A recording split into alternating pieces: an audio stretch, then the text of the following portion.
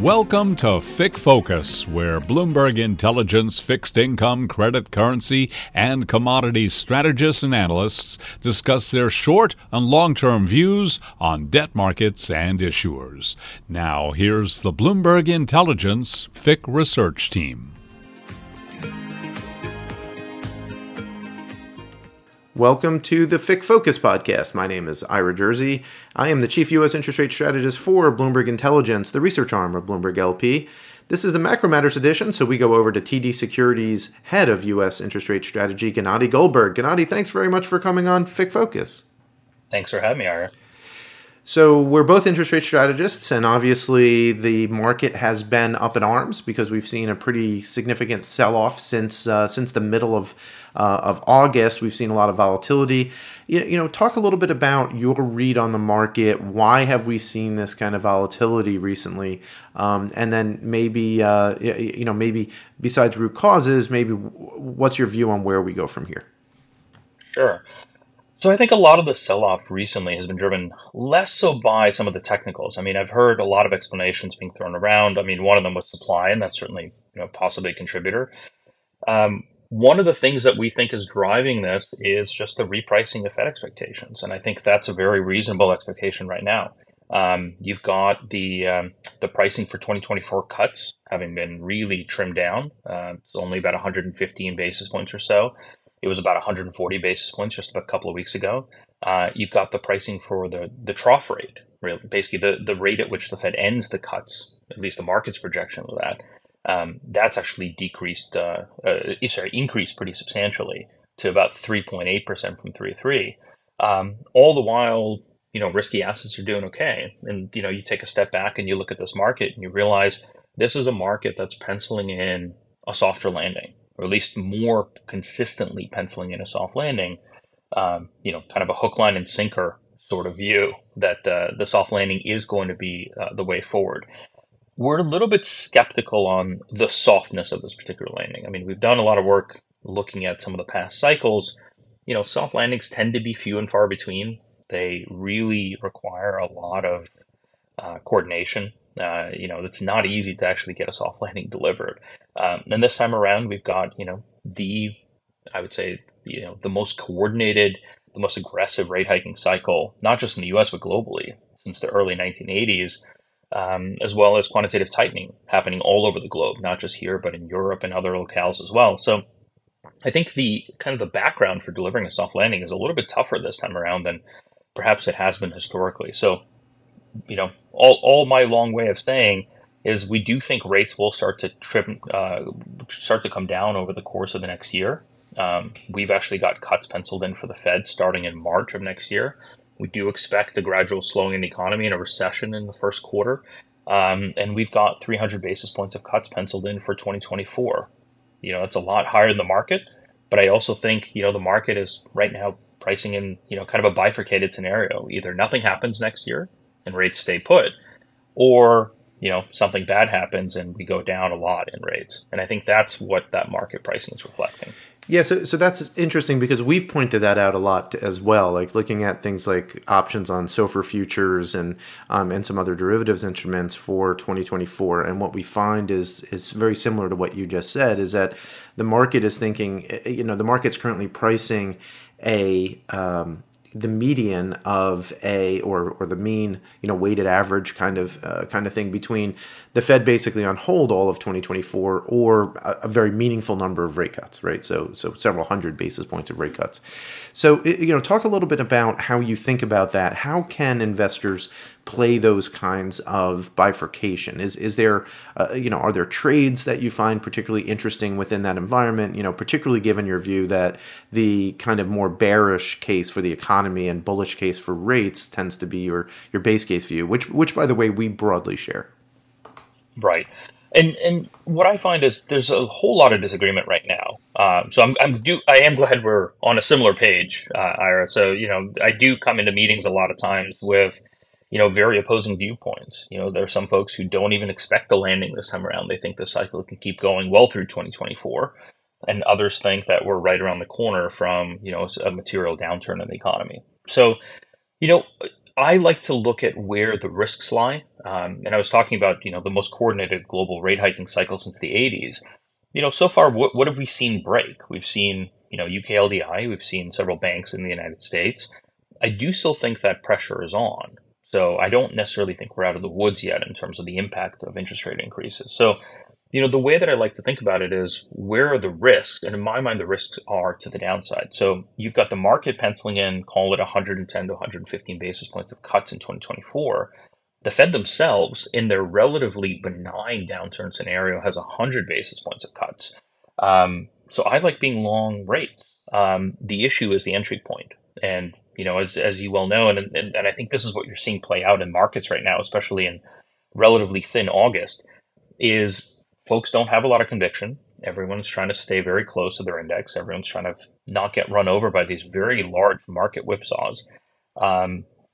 And they're trying to play this as best they can. Ideally, there's a lot of folks out there who want to buy rates at these levels. I think they're attractive. You're looking at 4% plus for 10-year treasuries. You're looking at nearly 5% for 2-year treasuries. All of these rates are very attractive. The worry that I hear a lot from clients is not so much about the next kind of 12 to 18 months. I think everyone kind of is on the same page that the economy will probably slow down by then, and most likely substantially.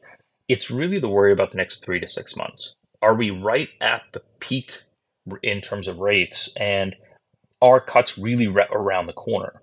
And if you think that they are, you should be really adding to your long positions here.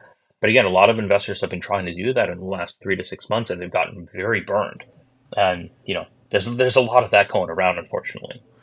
So to your point, it's the 24th of August. We just had a print for the jobless claims numbers. They came in a little bit lower than anticipated, a little bit lower than the week before.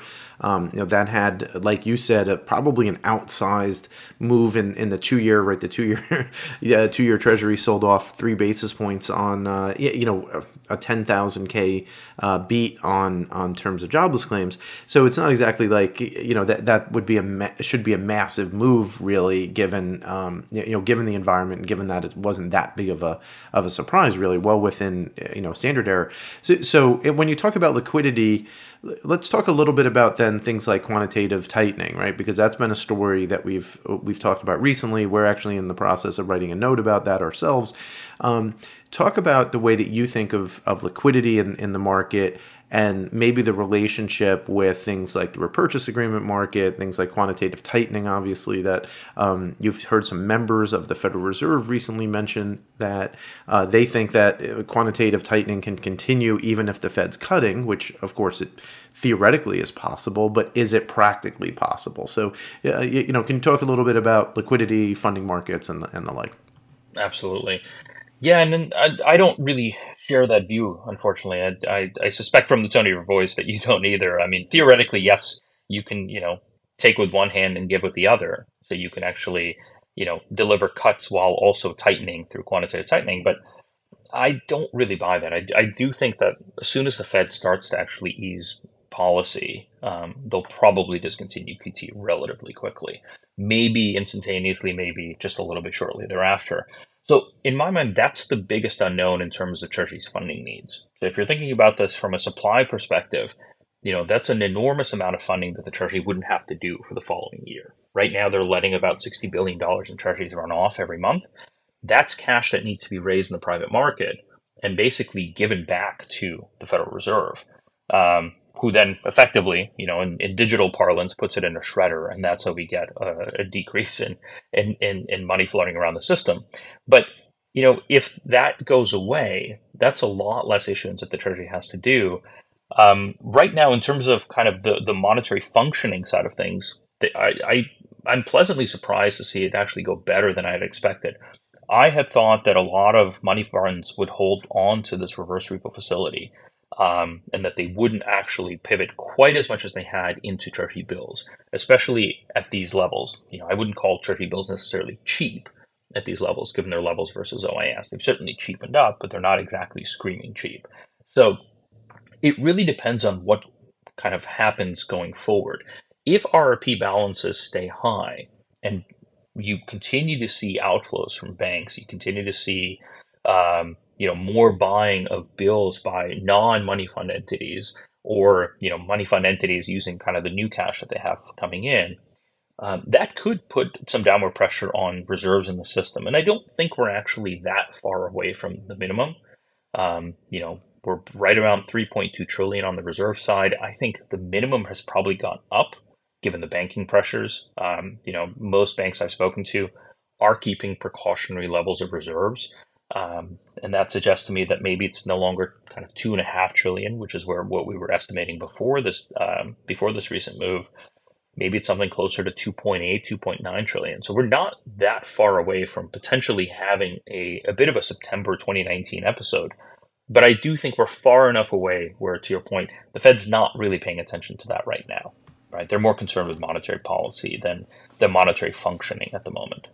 Yeah, one of my issues is always when they talk about cutting, continuing QT as they're cutting, is that at some point, right, and regardless of where that, I call it the reserve tipping point, some people call it the lowest comfortable level of reserves, like whatever you want to call it, like you just mentioned, we do estimate it's 2.5, 2.6 trillion. If you were at 2.8, I agree that there's probably a higher propensity to hold reserves just as a backstop, given some of the angst. But at the end of the day, what'll ultimately happen, just from a practical perspective, is that as you reach that lowest comfortable level of reserves, you end up having the repo facility, which is an asset on the Fed's balance sheet, start to go up. So it'd be kind of weird if you have assets running off at $75 billion a month, but the repo facility goes up by $75 billion a month. So the assets stay the same, reserves stay the same in aggregate. What's the point, right? So I just don't see the point of the Fed actually continuing asset runoff if it's just going to be replaced with repo, right? Like why? And I think that's actually a wonderful point. I haven't quite heard it made like that, but I think that's a great one. It wouldn't make a whole lot of sense for the Fed to basically give with one hand and take with the other. I think at that point they would jump in and reconsider. And like I said, I do think they're just much more focused on monetary policy than monetary functioning for now. And I think when push comes to shove, and Ira, if we get that scenario coming through, I would bet, dollars to donuts, the Fed would probably discontinue QT in that scenario. So we're actually on the same page as that. I really need to start getting people on who disagree with me more. But so let's talk a little bit about the global situation, right? So you had mentioned before that you think that most of the sell-off has been a repricing of Fed expectations because of the better than expected economic environment that we've had, which is completely reasonable. But you have had other things, right? The Treasury Department issued $3 billion more of 10 years this year, $2 billion more of 30s, this month, which was a little bit higher certainly than we expected. Maybe you had different expectations of how the Fed was going to, the Treasury Department was going to announce refunding, but there were other things going on too, right? So you mentioned the coordinated global hiking cycle. One of the things that moved 10-year Treasuries 10 basis points on a 3 o'clock on an afternoon a couple of weeks ago was the Japanese reducing its or widening the band of its yield curve control. So the reporting came out at 3 o'clock in the afternoon. That night, after that reporting came out, the Bank of Japan actually implemented that new policy. How important are the global central bank dynamics and some of these coordinated QT, if you will, in some ways, affecting the Treasury market, and can that be sustained, right? So a lot of times you get these big moves because of these announcements, and then Treasuries kind of go off on their own path, whereas boons or JGBs can go do their own thing thereafter. Right. And no, those are great questions. And I do think the supply pressure is certainly part of it. I can't discount that completely. It just seems to me that, yes, the Treasury announced a little bit more of an aggressive refunding plan than most folks were expecting, but it's really not in keeping with the size of this move that I think that, I think the move was a little bit bigger. Hence, I'm a little bit more biased towards maybe attributing it towards kind of Fed expectations. But on the foreign demand side, I do think it's hugely important. I mean, Japan's been a huge buyer of treasuries over the years, so has China. And I think it's worth addressing those individually. I mean, on the Japanese side, what we're likely to see is a gradual kind of float in 10-year JGB yields, depending on where they're settled. If they settle here, that's great. If they have another 20 or 30 or 40 basis points of room to go, and the Bank of Japan is forced to step in and actually conduct purchase operations because there is a lot of upward pressure in Japanese interest rates, you could see some reverberations into the US market. Buying by Japanese investors this year has not been huge. So in that sense, we've already seen a lot of the foreign investors step away. So to some extent, they're not the marginal buyer this year. In fact, the marginal buyer this year has been actually domestic ETFs and mutual funds. That's been, I would say, the big story. China's the other worry as well. So if China continues to backstop their renminbi and actually conduct operations to defend their currency, that involves a sale of U.S. Treasury securities, and that's certainly gotten the markets quite nervous because China is a huge holder of treasuries. They've certainly decreased the amount they hold over the last 5 to 10 years, but they still hold a lot of treasuries. And if they do have to sell those for intervention purposes, that could put some upward pressure on rates. So there are these, I don't want to call them technical points, but the demand side from abroad is not particularly strong, while also the supply side is calling for, higher issuance of U.S. Treasury securities. And I think, by the way, on the refunding side, I think the Treasury will continue to increase auction sizes, at least for the next 2 quarters and maybe even further, because the deficits are quite huge, the financing costs are going up, and there's not really a whole lot of relief coming with the 2024 election in sight. So, it doesn't create a very good technical backdrop for U.S. Treasury securities outside of what happens on the macro front.